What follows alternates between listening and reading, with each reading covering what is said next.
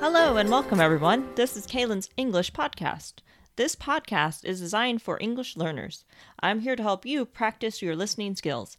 I'm Kaylin, a professional English teacher on italki. This episode is part 2 of me talking about the best year of my life thus far. Here's a recap of part 1.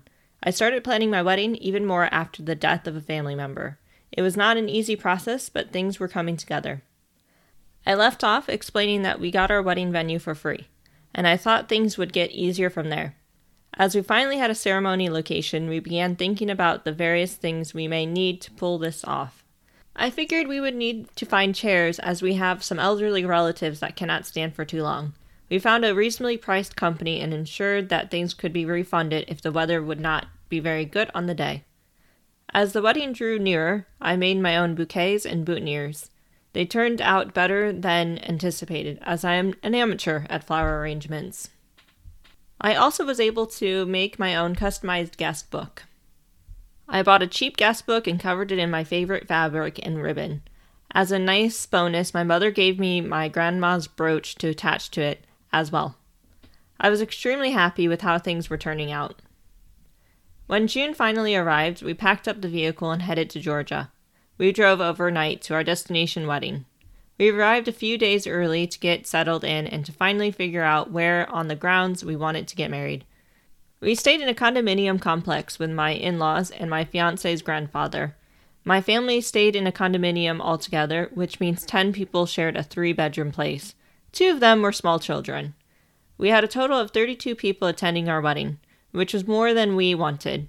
We only really wanted immediate family and close friends. However, one of my in-laws' family friends invited themselves. My mother-in-law had a usual lunch date with her friends, and this person said that surely she and her husband were invited, as she was practically family. So my mother-in-law could not say no. My fiancé and I were both really annoyed by this, but there was nothing we could do, as no one was brave enough to tell her that she was not invited. The day before the wedding, my sister, my mom, future mother-in-law, cousin, and I went to get our nails done for the wedding. It was fun getting our toenails and nails done, and they looked great at the end. That evening, we had a pre-wedding dinner at one of our favorite restaurants on the island. Everyone was invited, and it was a great time with delicious food. The restaurant is a steak place that is inside what looks like an old red barn. It is a great place that is full of history. That day, we also decided to cancel the chairs as everyone was fine with standing, as the ceremony was going to be short. That night, I accidentally bumped my nose and gave myself a bruise on the bridge of it. Perfect timing to have a bruise that is highly visible. The wedding day finally arrived. That morning, it was raining. We were a bit afraid that we might have to bring the ceremony inside.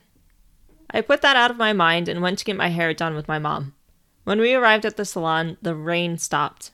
When my hair was done, we returned to the condominium complex to get the rest of the way ready. My fiancé was nowhere to be found. He had gone out with his best man for a mini bachelor party. When he returned, I had my makeup done, which I did myself. Luckily, you could not see the bruise on my nose. I greeted him, and he said I looked beautiful. I thanked him, and I told him he needed to be ready in about 30 minutes. He was a bit drunk, but we both knew he was going to be fine for the ceremony.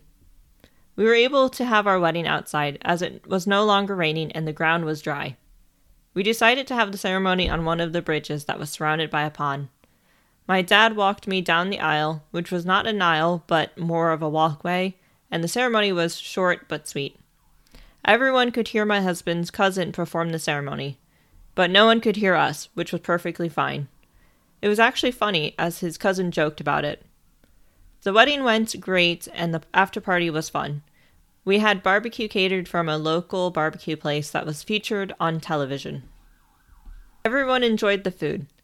The day after the wedding, my husband and I got extremely sunburned as the weather was perfect. When we finally left Georgia, I drove us back to Ohio, pretty much the entire way, as he could not wear a seatbelt as it hurt his burnt shoulders. We had our reception with the rest of our family and friends about 2 weeks after our wedding. It went well, even though some of the people did not actually attend when they said they would.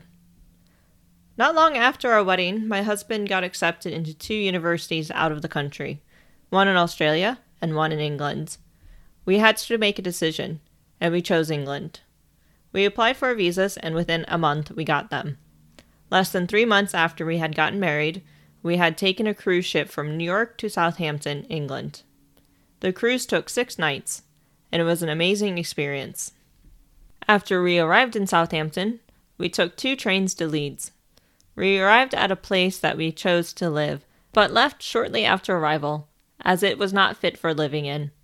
We lived in a hotel for about 2 weeks until we had a place to move into. I found a job about a month or so after finding a place to live. We were settling in nicely. We made new friends and got comfortable with our new home. For New Year's Eve, we went to London and had a great time there.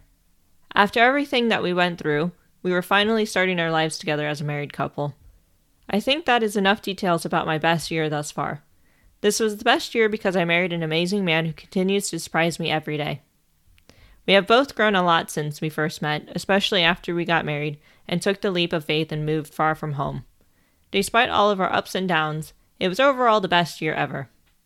This is enough for one episode. I hope you have enjoyed hearing about my experience of 2012, which is the best year of my life thus far. That is all I have for you today. I hope you enjoyed. If you'd like more content, then please subscribe to this podcast. You can also support me on Patreon. Find me by typing in Kaylin Teacher. On Patreon, you can gain early access to the podcast and transcriptions. Follow me on Twitter and Instagram at Kaylin_teacher. Thank you for listening. I hope you all have a great day. Until next time, bye!